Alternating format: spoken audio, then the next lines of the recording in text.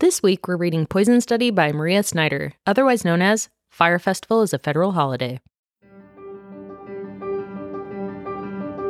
Hi, readers. I'm Jordan. And I'm Katie. And welcome to Not Another Heroine, the podcast where we break down the best and worst fictional heroines, those swashbuckling ladies who have to work a little harder than expected for their happy ending. Want to see what's next on our TBR list? Subscribe to us on YouTube or follow us on Instagram for a sneak peek at upcoming content or to help us pick our next book.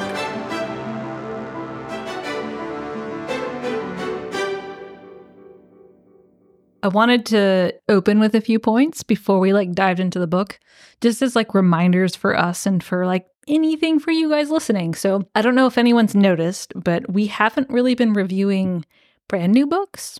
That's true. Yeah. So our last 3 or 4, which was... yeah. It's been a lot. Yeah. Poison Study, Half a Soul, Daughter of the Forest, which was Twilight. Mm-hmm. What's the one before that? Graceling. Oh, yeah. Yeah. So I had read that, but you hadn't. Yeah. Right? We've kind of steered away from trying brand new books, which is what our hopes and dreams were when we started this podcast, but we don't want to start as thief. Yeah. We get too bamboozled by book talk sometimes. We are trying to steer towards books that either one of us have read or both of us have read before. Mm-hmm. So we're not recommending or reviewing things that are, trash. Yeah. But these are all books that don't get the clout that they should have. They maybe came out right before the social media burst of, book talk, and people all of a sudden didn't have to be embarrassed about being a book nerd. These were the books that were the OG good books before then and deserve hype. More attention than they're getting now.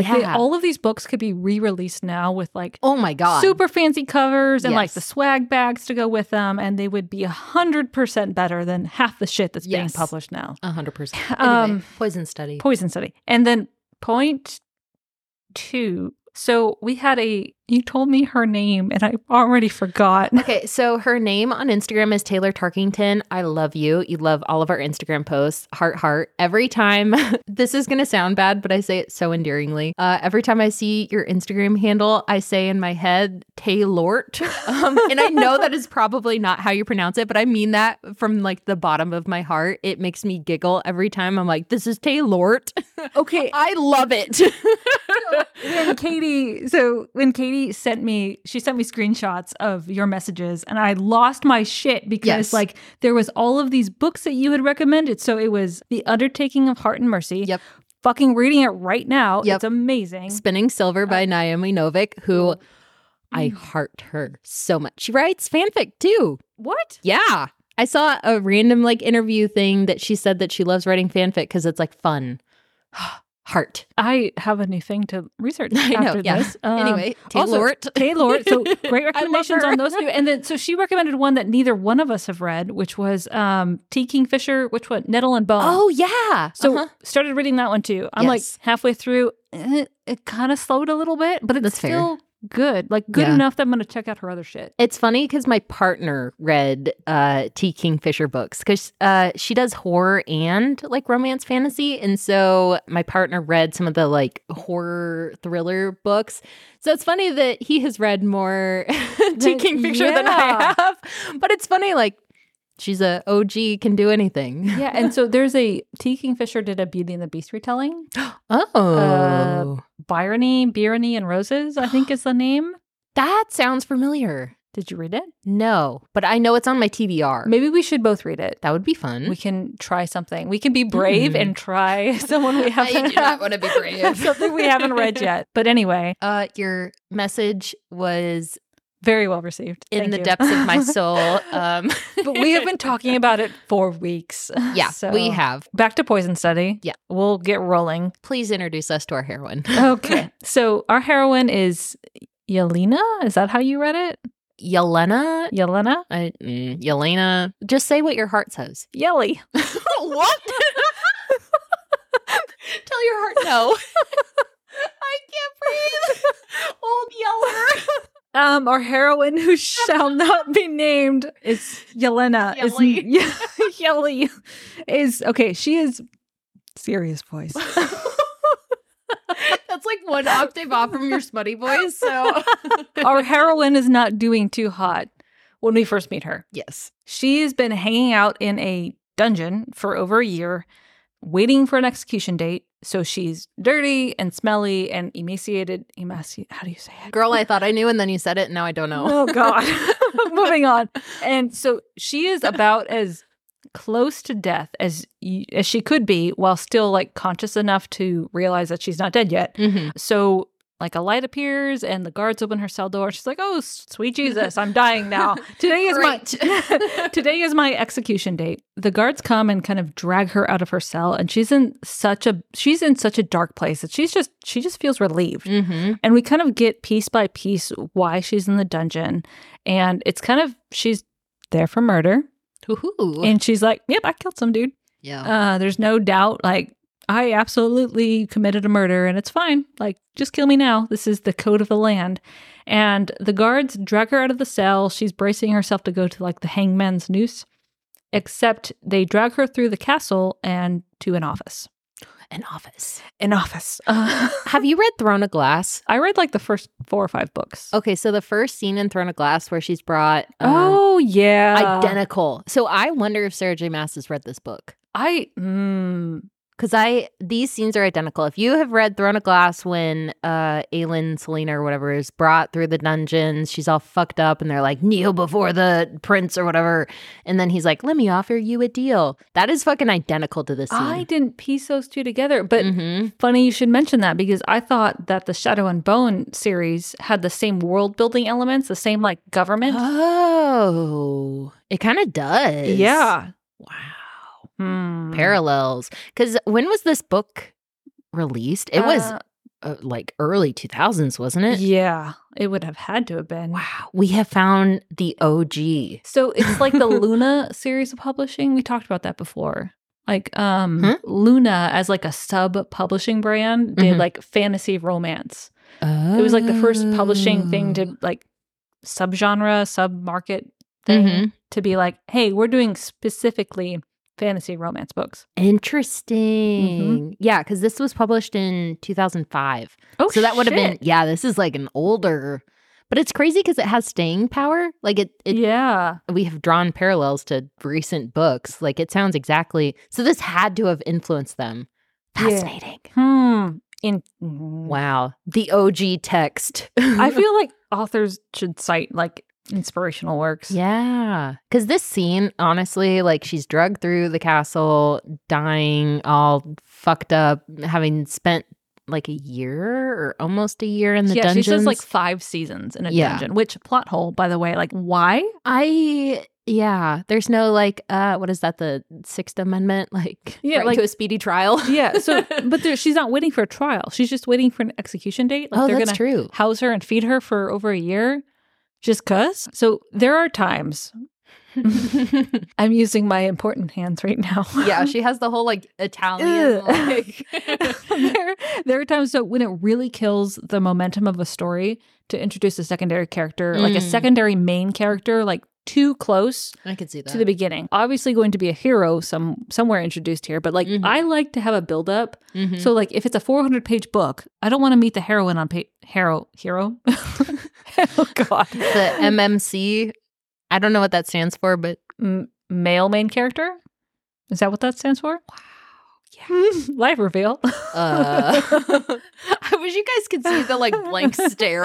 This is what 3 Cocktails does to us. Male main character. Yes. I think it kind of kills the like momentum a little bit, like a little bit of the mystery and the conflict if you meet them too soon. I could see that.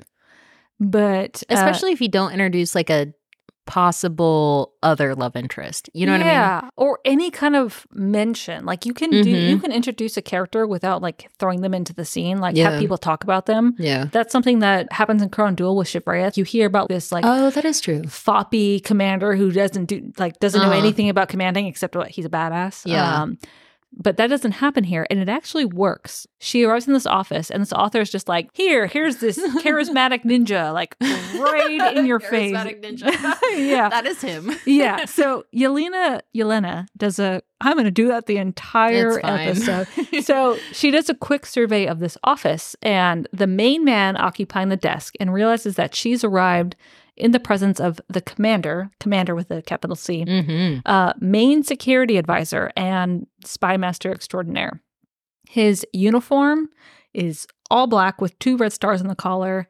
That's how you know he's the love interest. He wears all black. Yeah, I mean, that's fair. It is very tropey. But so it's his uniform that kind of gives him away. And that's the first little inkling we get of the world that this is set in, which is, it's kind of like a military dictatorship. Yeah. But like a good one. There's like a couple light sprinkles of like socialism and communism thrown in. Mm-hmm. Like, so the monarchy was deposed about 20 years prior to our heroine like being born. So she doesn't really remember anything in the old kingdom, but the country has since been divided into multiple military provinces, each run by a general, and the collective is managed by the commander. Commander Ambrose? Yeah.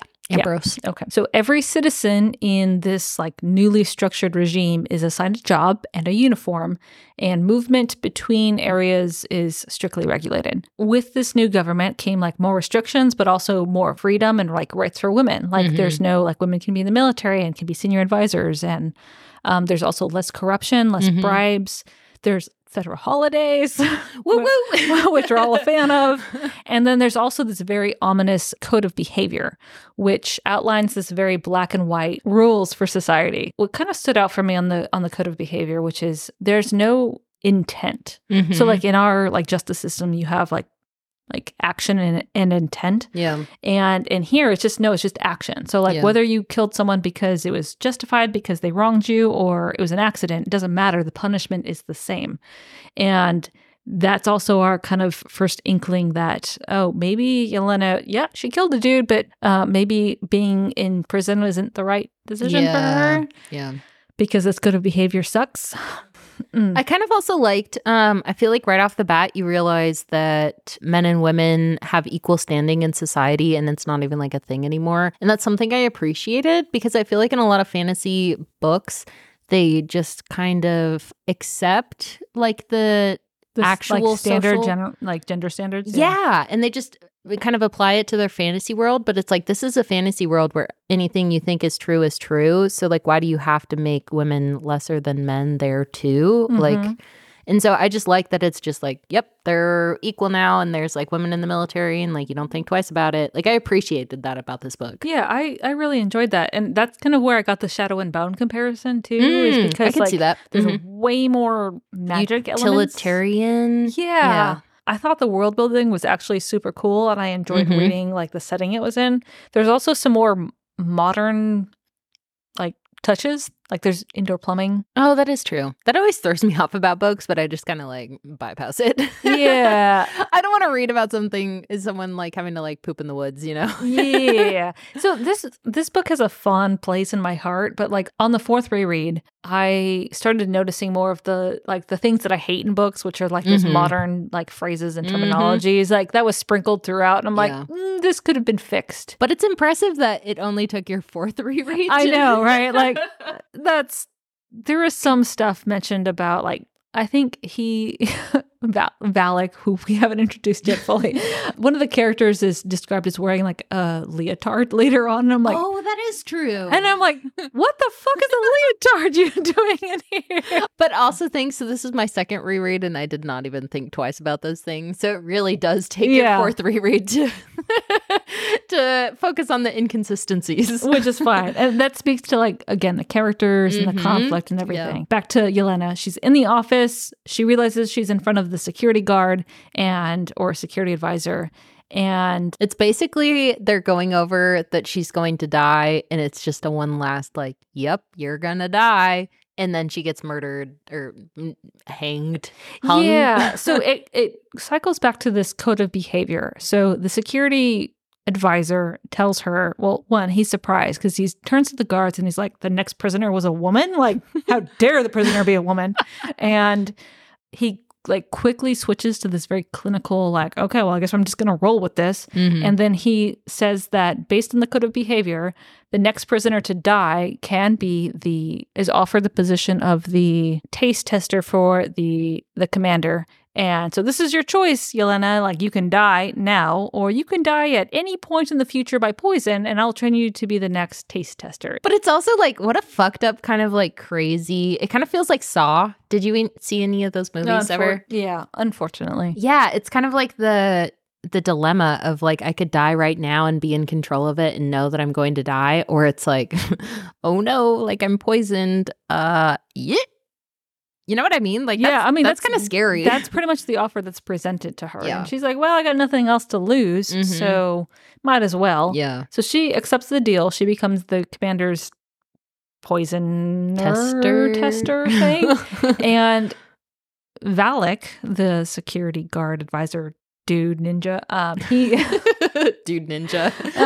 he's like, oh, well, here, you look malnourished, have a drink. And so he gives her a drink and she tastes it and she feels kind of funny afterwards. And oh, he's poisoned her. That's great. This is how we're kicking off the book.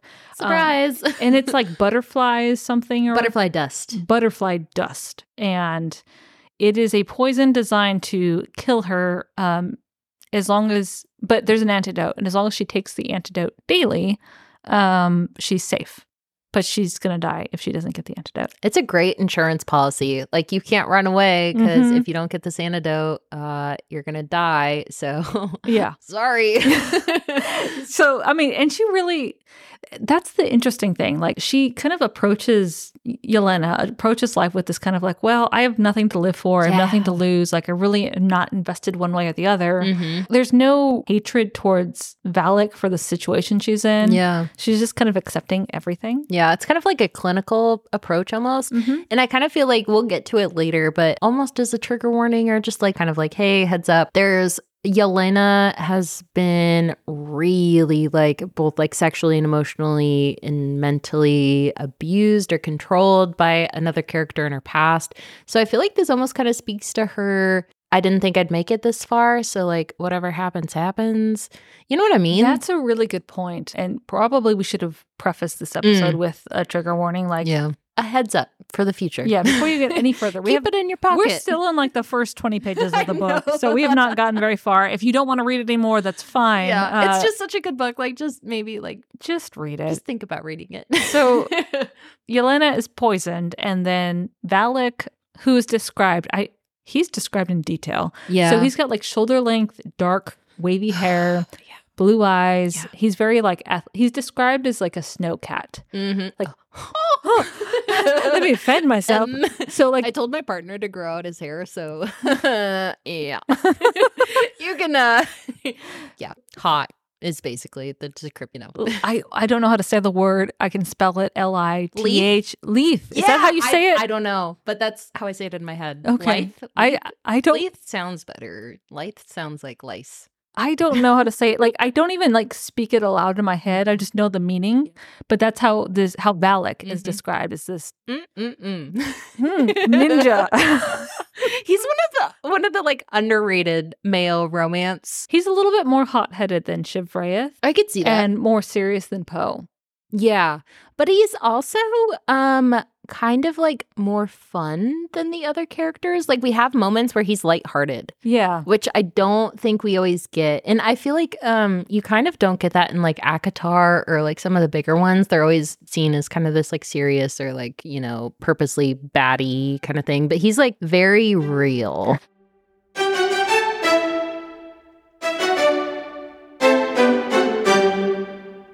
Yelena has been poisoned by butterfly's dust. Butterfly dust. Sorry. It's funny because I was doing the arms. We're trying to be very serious right now. And it's not working. We have no focus whatsoever. All right. Valak is assigned Marge. That's how I read it. Is that how you read it? Marge. It's even spelled like Margg. Yeah. So like aggressive G sound at the end. Yeah, Marge. I wish she did this like cat growl. We're never going to finish this book. No. Okay. Valak is assigned Marge, who's like a castle servant / personal housekeeper, to escort Yelena to her personal room. Marge takes her to the castle seamstress, like tailor. Yeah. And it's this weird kind of, I think this is where the socialism, communism thing comes in, where like, it's like a free-for-all with the food and like the clothing, like just this is your allotted attire. Yeah. So you get free boots and free uniforms. It is kind of interesting because so the seamstress lady, she's not like a main character whatsoever. but she immediately reminds me of, I don't know her name, but from Shadow and Bone, Anya. The head makeup chick. Yeah. Immediately, like the same fucking, like they're both blonde, they're both chatty. Yeah, dude. Ooh. This is going to sound bad, but like the Bible of fantasy romance. You know what I mean? Like everyone kind of takes a bit of it. Everyone should read Ground Duel, Poison Study. There's got to be a third one. Anything by Tamora Pierce, probably. Oh, that's true. Yeah.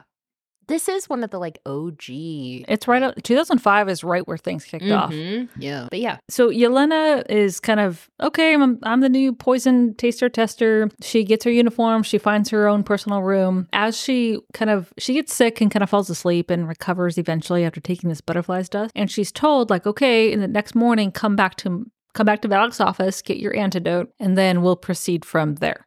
So she wakes up in her room and she's like, oh, I'm hungry. And I think maybe I'm mixing my scene up where she actually meets this person, but she makes her way down to the castle kitchen and she meets this lovely individual named Rand, who is the resident cook for the commander. And he's like a wizard of a chef.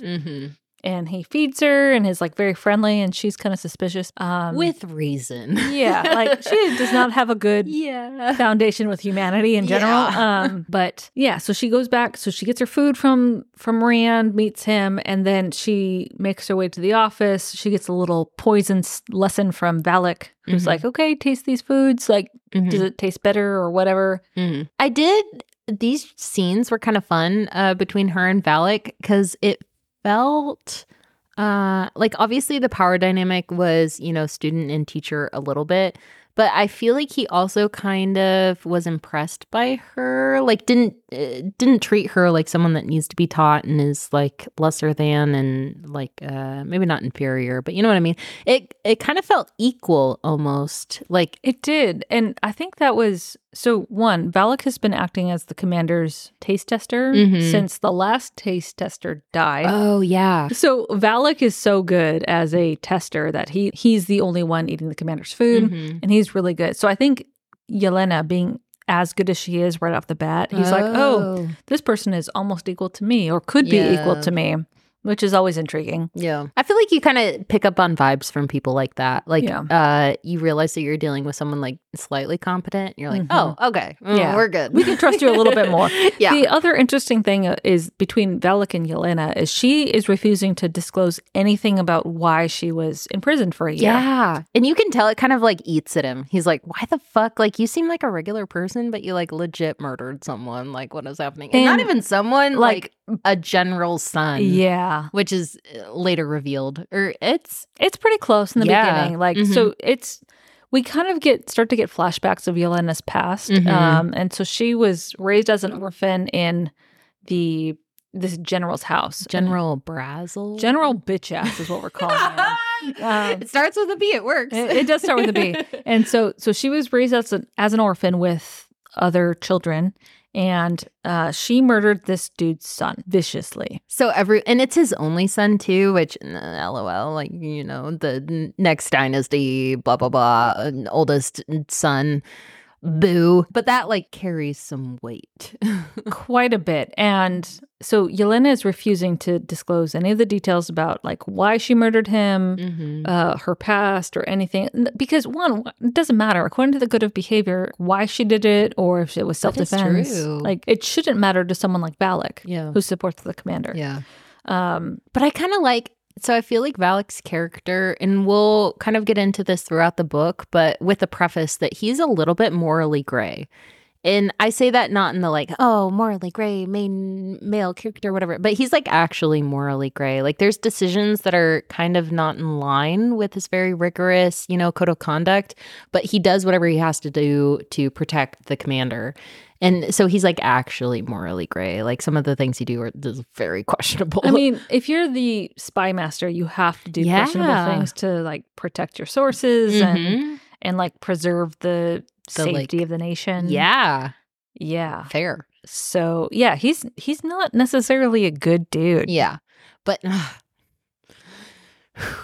but yeah, the ninja-ness comes out. Yep. Yeah. Yelena is making her way back to, she's either coming to or going from Valak's offices, still living in her little like closet of a room, when she suspects that some of the people are following her, and by people, General Bitch-ass's guards. It kind of caught me off guard. I love it. So continue. So the general, so she murdered this dude's son, so he's got it out for her. He wants her to die. He was counting on her like swinging from a noose. Yeah. And so he's like, fuck this bitch. I'm going to send my own men after her. I can't trust the government to take care of this. Yeah. So she senses she's being followed, realizes it's the general's men. And it's like, oh, fuck me. So she like runs away, hides in a closet. They track her down. And it's like this chase pursuit kind of scene. It's very like, oh my. Cat and mouse. Cat and mouse. Yeah. Like, is she going to survive? Like, what's going to happen? But then we get the panther. And then the panther arrives. She's caught. She's in the hallway. There's no one around. These guards have her. And then what's going on here? This man man with a capital M comes out of nowhere and, like, for lack of a better word, just disables these two very big burly guards. Yep. And then they're lying on the ground unconscious from like two little darts in their neck. Yep. And it's Valak. Yep. To the rescue. And I just want to preface, like, male with a capital M is like big dick energy. Like, women can have big dick energy too, but it's like that, like, woo, okay, taking care of the situation. But it's like, but there's like no swaggering. It's just, he's like, you're fucking with my tester. Like, yeah. Why? Yeah. It's just like 100% like competent and like confidence over the situation. Done. Yeah. Whew. So this is the first time that Valak saves Yelena from some sort of rough and tumble circumstances. And it might be crazy to say, but it never feels like she's a damsel in distress. It's almost like he's just like, yeah, this is taken care of now. Anyways. I will say on the fourth read fair that I started counting the number of times Valak has to save her. Interesting. There's a lot. Wow. So I'm just gonna, it's getting ahead a little bit. So this time, the time in the tavern. Oh yeah. The time in the woods. Oh, and then there is the other the time in the dungeon. Oh, also yeah. This chick has saved a lot. So, yeah, it takes a fourth read to recognize that maybe this is not an equal, like, you know, not a damsel in distress. But don't let that deter you from reading this book. No, because it does not feel like it. Like, that was something that I thought was actually surprising when I was reading this book, is I did not think that there was necessarily a power dynamic, like inequality between Valak and Yelena. Like, she has this very competent persona that kind of, you know, is throughout her scenes that you're like, oh, she's like got it under control. She at least like kind of, you know, is determined. She's confident. She's going to do what she needs to do. So it doesn't feel as obvious as it might sound when we're talking about it. Yeah, that's a good point. For someone who is as beat down as she is, who suffered a lot. Yeah. The internal monologue, because this is written in first person. Yeah. It's not very downtrodden. No, she is out there. She's like, I have stuff I want to do. Like, it's very determined, or yeah, it's like someone who's just taking the world as it comes without dwelling on the past. Yeah, it's a very unique perspective given the amount of suffering this character has gone through. Yeah, it's like continues to go throughout the book. Yeah, I would characterize her as like an actually strong female heroine. Like, I know that's always thrown around like a strong female character, but like she's actually strong. Like she went through some shit and she's like, I almost died, but like I'm here to fuck shit up and do what I want to do. Yeah, she's continuously improving from her last experience. Yeah. So Valak saves her for the first time. But it's not. It doesn't feel like saving. He's very like he's very cool about it. Like he just kind of brushes it off like, oh, this is just another day at the office. Double hot. Like, let's be real about that. Yes, obviously. And he's like, all right, let's go back to like tasting poisons. Anyways. Yeah. So there's the spin-up session for Valak and Yelena where he's like, I don't trust you to taste the commander's food for this period. Like, I need to know that you know what you need to know. And so he takes her back to his office and he gives her a cup of mint tea. Uh-oh. And he asks her to taste it, and she tastes it, and it's like, oh, this is very minty. Minty. Minty. And then he's like, well, how about you hold your nose closed and then taste it again? And so she does it, and it's like, oh, this is super bitter. And he's like, ha ha ha, fuck you. Because it's poison. You are going to die. And so he poisons her with a poison called Have a Drink, My Love, or My Love for short. Aw. Foreshadowing. Which not because he poisoned her, but because foreshadowing, but also, anyways. But it's called My Love. And he gives it to her. Gives her the love. And she ends up in the hospital. Whoopsie. Excruciating pain, like vomiting, dying, etc., etc. And his explanation for this was that, you might die, and hopefully you don't die because I don't want to have to train another person. But in the case that the commander is poisoned with my love, which apparently assassins do periodically, you'll be able to, at the last second before you die, shout out, "It's my love," and hopefully indicate who the apparent assassin was. Yeah, that's convoluted justification. He's like, you might die, but you need to train this way because you might save the commander. Yeah. Which fucked up. A little bit. Yeah. A lot of it. It takes her days to recover. She's moved to the castle hospital or something like that. She's vomiting on the floor. Literally living in her own shit. Yeah. It's gross. Yeah. My love. Yeah. But as she's recovering in the hospital, Valak's like, oh, great, you passed the test. It's like, bro, really? This sucks. Excuse me? But then he tells her, well, for your own security, I'm going to move you into my personal apartments. I think I highlighted this part and literally wrote heh, heh, heh. Okay.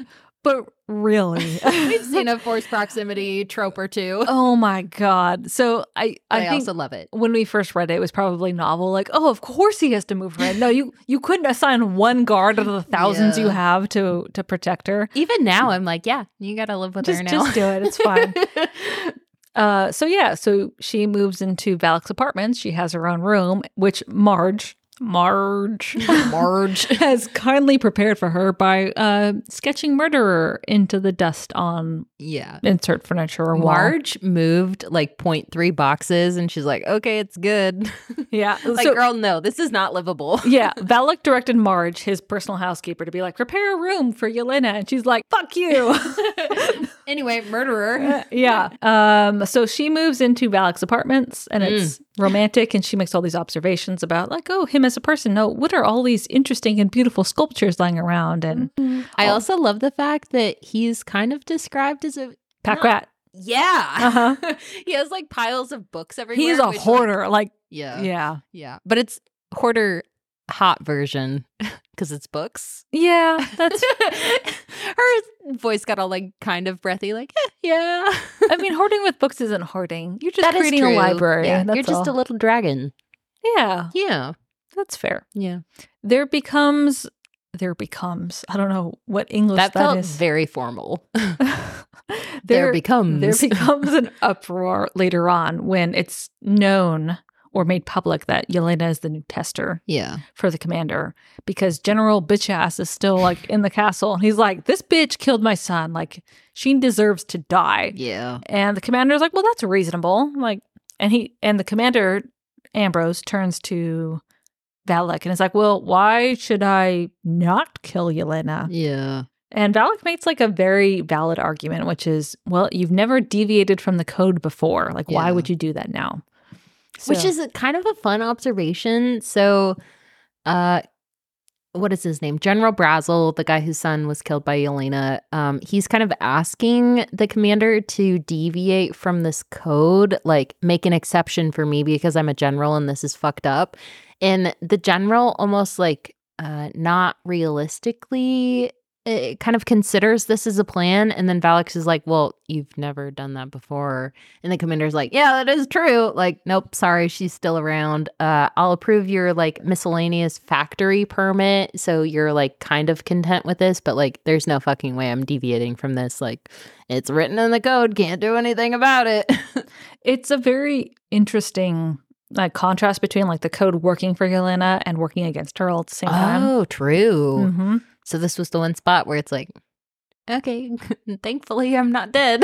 Yeah, it's because of the code, because she's a tester, and like because of the code that she was to be executed, but also because of the code the commander can't deviate. Like, true. code sucks balls, but like whatever. But also sometimes not. We kind of get a lot of scenes with like flashbacks from Yelena's perspective, with her history with General Bitchass. I refuse to call him General. What's his name? Brazel. Yeah. He's faux show.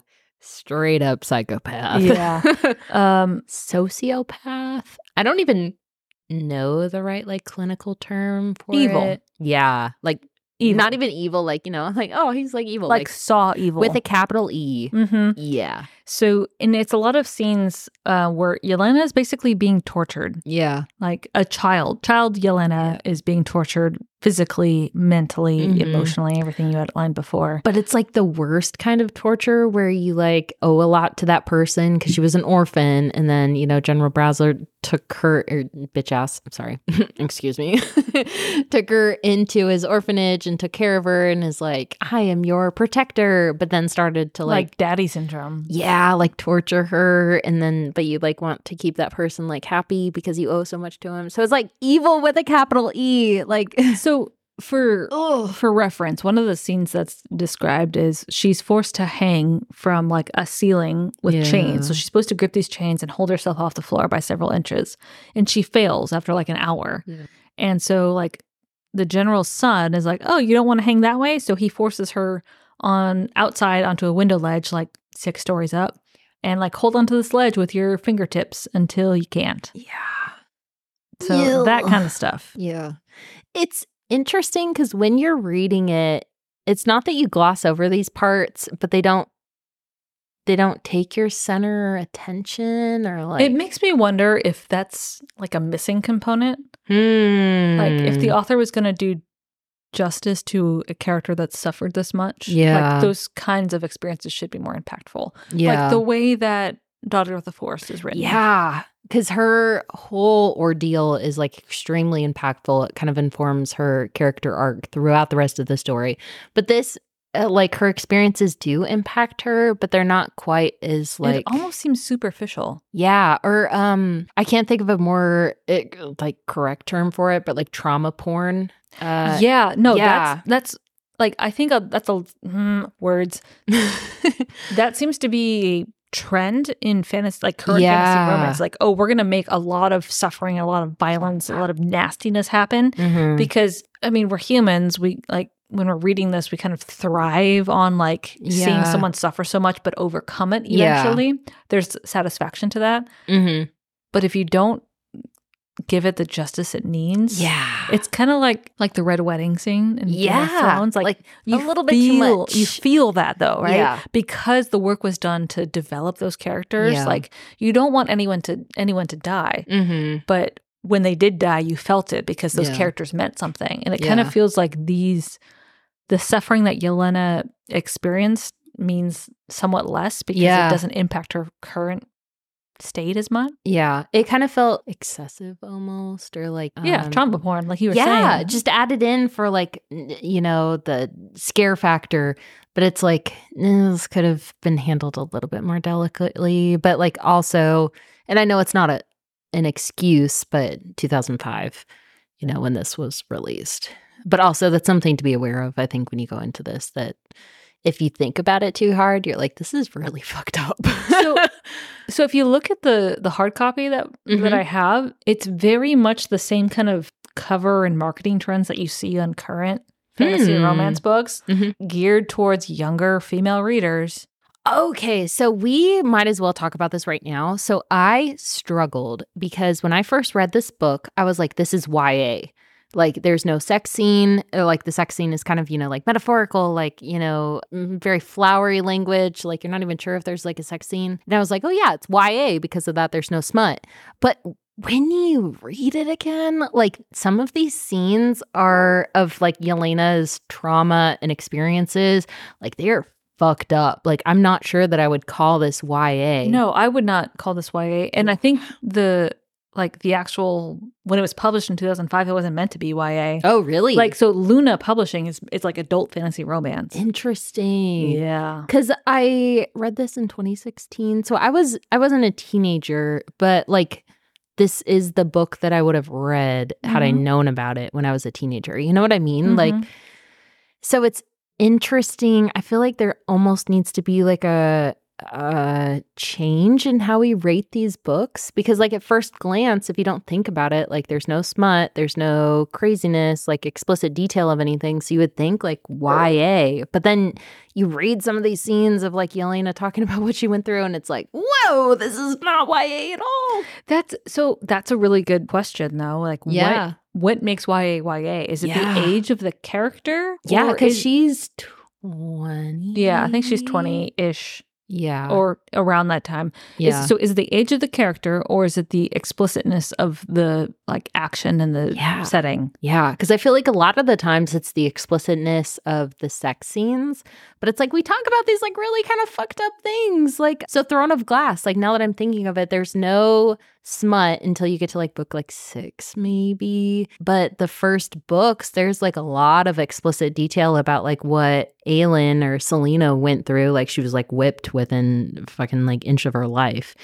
It's like that's like a lot of violence for like a young, you know, person to read about, but it's like that's YA, like it's our YA conception of it now. Yeah. But when I think of YA, I think of Tamora Pierce. Yeah. Those books. Yeah. So there's violence in there, there's romance in there, but it's very muted. Yeah. For good reason. But it's interesting too, because like you think of that cusp age of when you're kind of like a preteen turning into a teenager and you're kind of like aware of things and you're maybe like first coming into your sexuality and stuff. So in those Tamora Pierce books maybe don't hit in the way that you want them to. So it's interesting that this would be the book that I would read at that age of maybe like 15, 16, 17, where you're like looking for a little bit something more.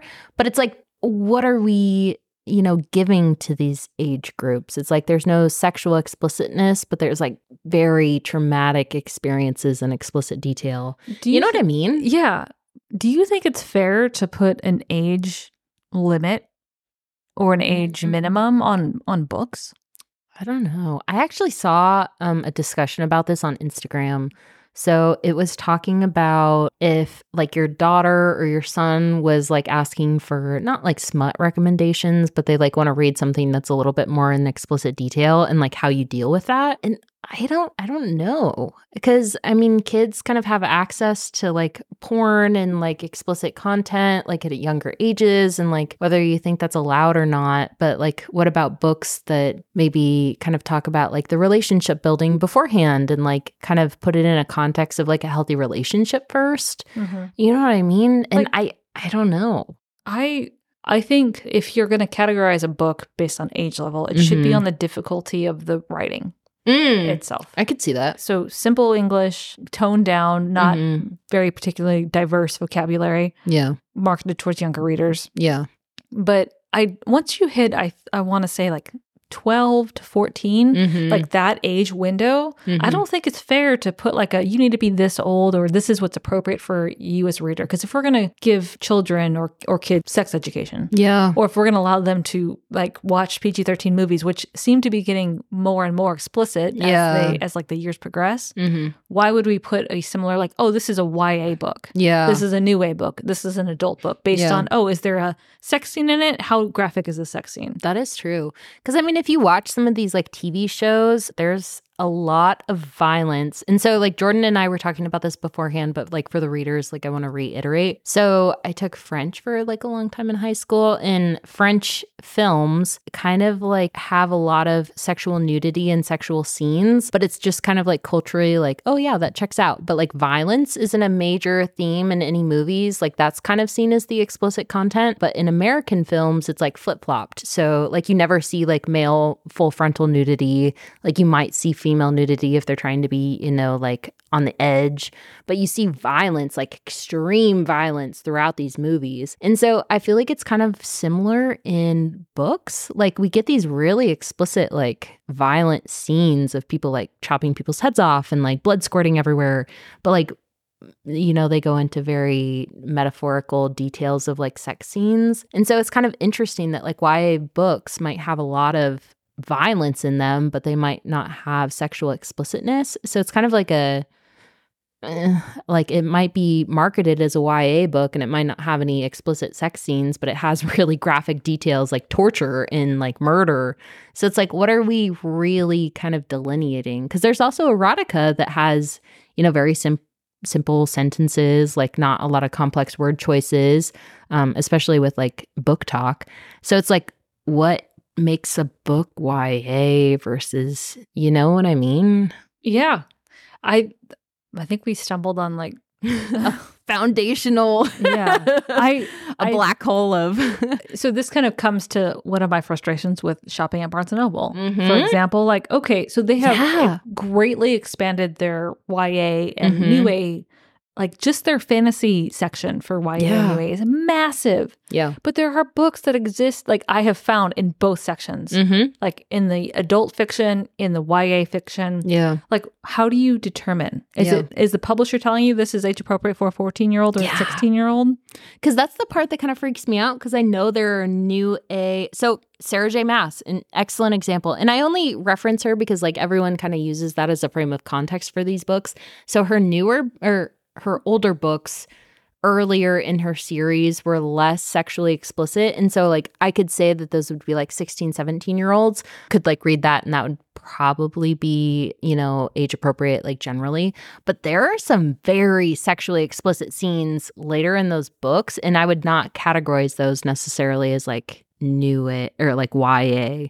So it's like that whole series is on a spectrum. So it's not like you can say that series is in the YA section. Because I personally would be like a little bit concerned if like the later books in the Throne of Glass series were in the YA section. Because like it immediately starts out with this like sex scene on the beach and like there's all kinds of things going on. So I think the Throne of Glass series is YA. But ACOTAR is not. Interesting. Because I found ACOTAR in the adult fantasy section. I could see that, but I also can't. Yeah, so look at Harry Potter, too. Yeah. Yeah! I am not a fan of, like, delineating books by, like, oh, this is what's age appropriate, because everyone's got a different idea of what's age appropriate. That is true. But just saying it's a book. Yeah. Like, hey, this has explicit graphic material in it, and then you decide. Yeah. But do you put that caveat for like torture and stuff? Because like this book, 100%. Yeah. This book has some very like explicit torture scenes, but not necessarily explicit sexual material. Like American like fetishism? Of violence? Yeah. Yeah. There's a reason I don't like horror movies. I don't like I could see that. I don't mind scary movies that are like suspenseful and trade on like sharp jolty camera movements and sounds and stuff, but like the Saw movies. Yeah. Like it's just too much gore porn. Yeah. Anyway, back to Poison stumbled Study. Upon Yelena has been testing as a taste tester. I feel like tongue there's twister. A word for it that I'm missing here. Food taster. Food taster. Is that? Yes. Oh my God. So she's been doing this for a little while in training. Yelena eventually asks if the taster is a paid position because she needs things like toiletries and night clothes, and she wants to go to this upcoming fire festival. Continue. This is such a cute scene. And Valak tells her that her continued living is her payment, but he does direct her to like go return to the castle tailor and pick up whatever she needs from the castle stores. It's so cute because I feel like this scene is him trying to be like tough and like your life is your payment, but he's also like, what would you buy with like your money? And she's like, pajamas and a hairbrush. And he's like, it's exactly what it is. So yeah. Meanwhile, Valak and Yelena go to the central hall. They're interacting with the commander, and they witness this debate between two of these main military commanders regarding the best means of hunting down a fugitive. One stance is to swarm the area with troops and win by sheer numbers. But the other argument is to use one or two highly trained personnel, special forces, Yeah. It kind of comes down to a strength versus intelligence argument. Brains versus brawn. Yeah, and we know how this is going to end. Yeah. Obviously, this is a spoon-fed plot. A little bit. Yeah. But it was kind of fun because the scene, you kind of get the impression that the commander is a little bit more like pragmatic and I don't even know the right word, but just the fact that he's like entertaining this debate and is like encouraging people to have kind of these like diverse thought exercises is like, oh, okay, so he's not like a crazy, it's not military dictator. Like he's like, yeah, like you guys need to talk this out and like what is the best solution? It's what you would want in a leader, which is kind of a reveal later in the book. I love the commander as a character. The commander Let me just caveat that best character ever in a book ever. Kind of have a thing for the commander later I do too. I'm glad we've gotten that out. And I feel like this will feel like more important later. So just like hold on to that tidbit and put it in your pocket. So the commander suggests a competition and sending a person out to be hunted by these two teams, one with lots of men, one with two highly trained people. And so Valak offers up Yelena to the task, arguing that as an untrained civilian, but an intelligent one, she's going to exhibit escape patterns similar to an escaped fugitive. So he suggests that she be paid a reward. Interesting. After their conversation about what she would buy with her money. Yep. Based on the duration she manages to stay like free during this little contest.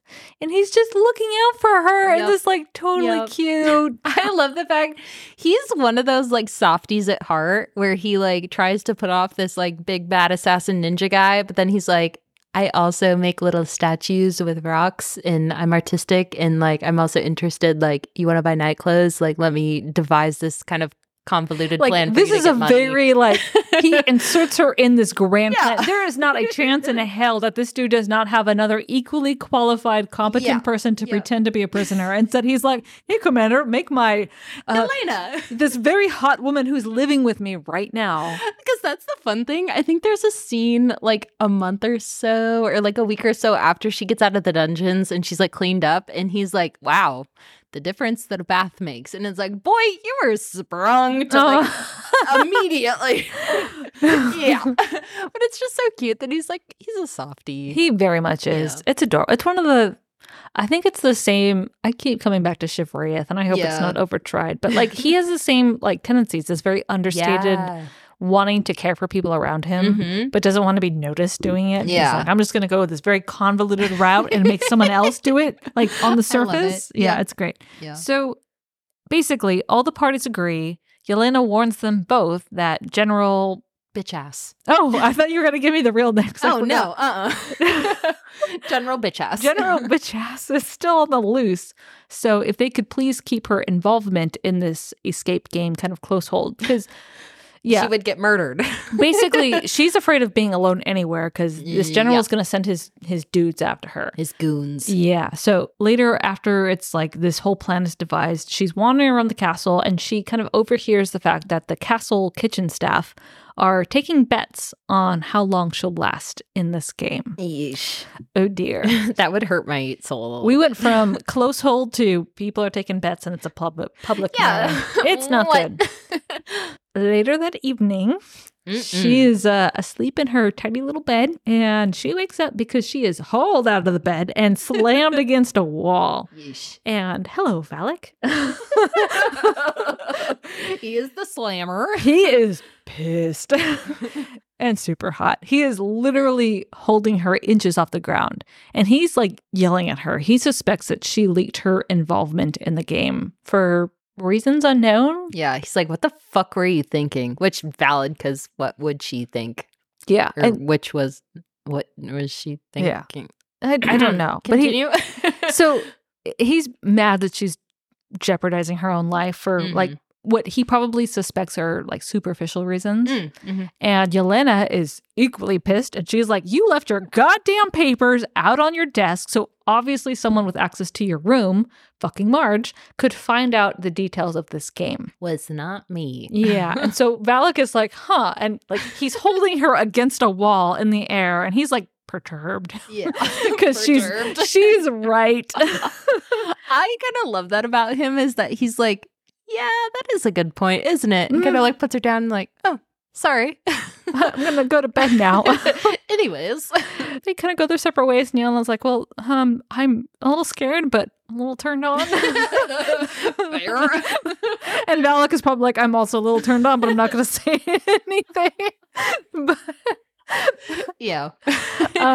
This game is going to happen, but before the game is scheduled to happen, this fire festival is... Which makes me LOL. Not Fire Festival, like the failed social media event that there's a Netflix documentary about. Like a festival, there's like an ice festival and then a fire festival.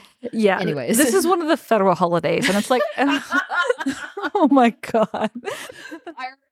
Fire festival is a federal holiday. It's like this carnival-esque thing. Are you okay, Katie? That's our episode title. I'm going to continue.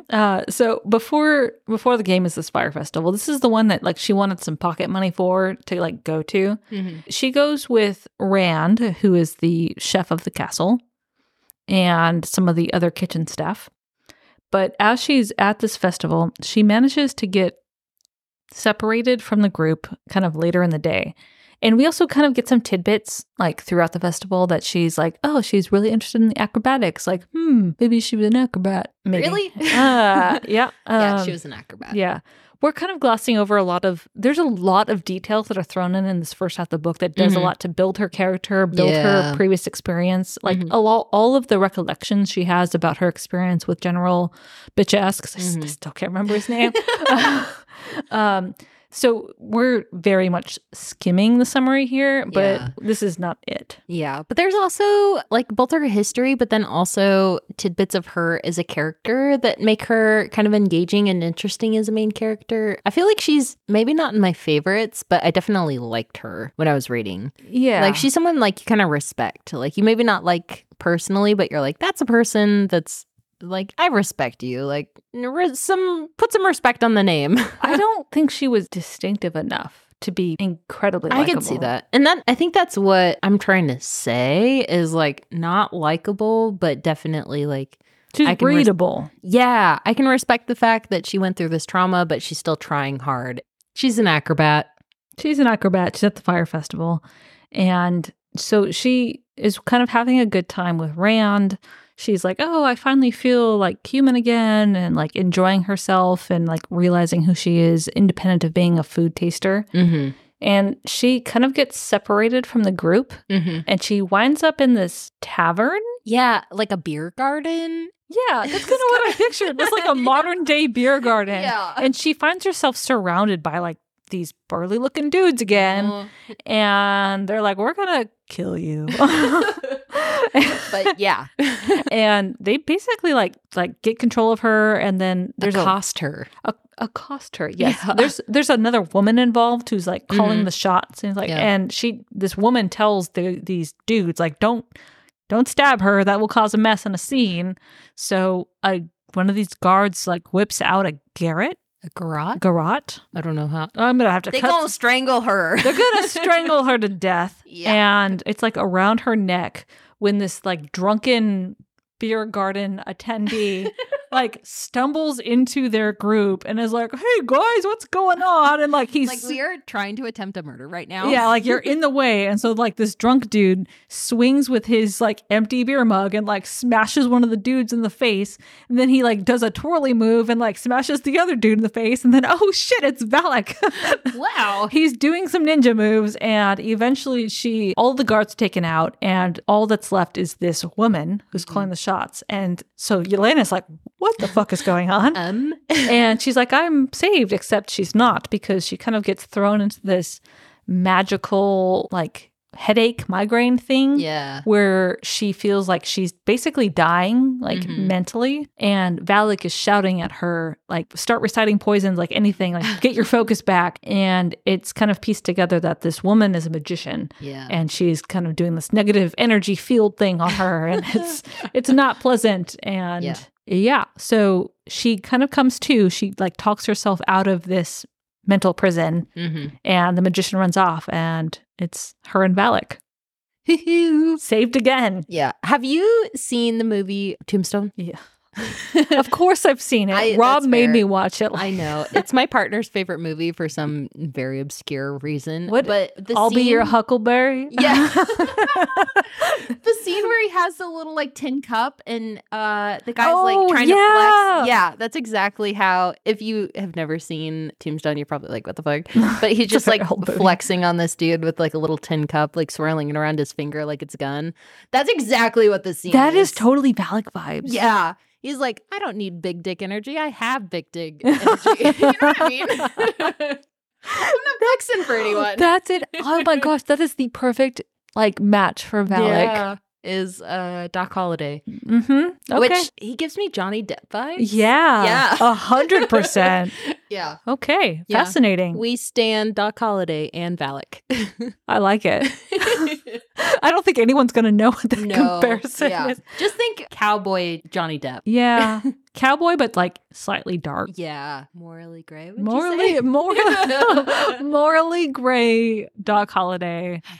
Yeah. We love it. But anyway, that concludes part 1 of Poison Study. They're in the beer garden. And a drunk dude just took out a bunch of evil people. Yep. Yeah. We love it. Yeah. So from...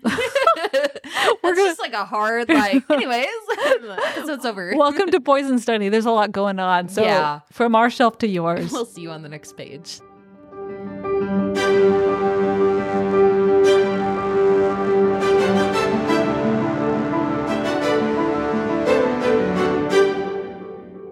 Hi, readers. If you'd like to help us pick our next book, send us a message on Instagram. Or if you'd like to just listen, we post new episodes every Monday and Wednesday on Spotify, Apple, and Amazon. Thanks for listening. Bussin'.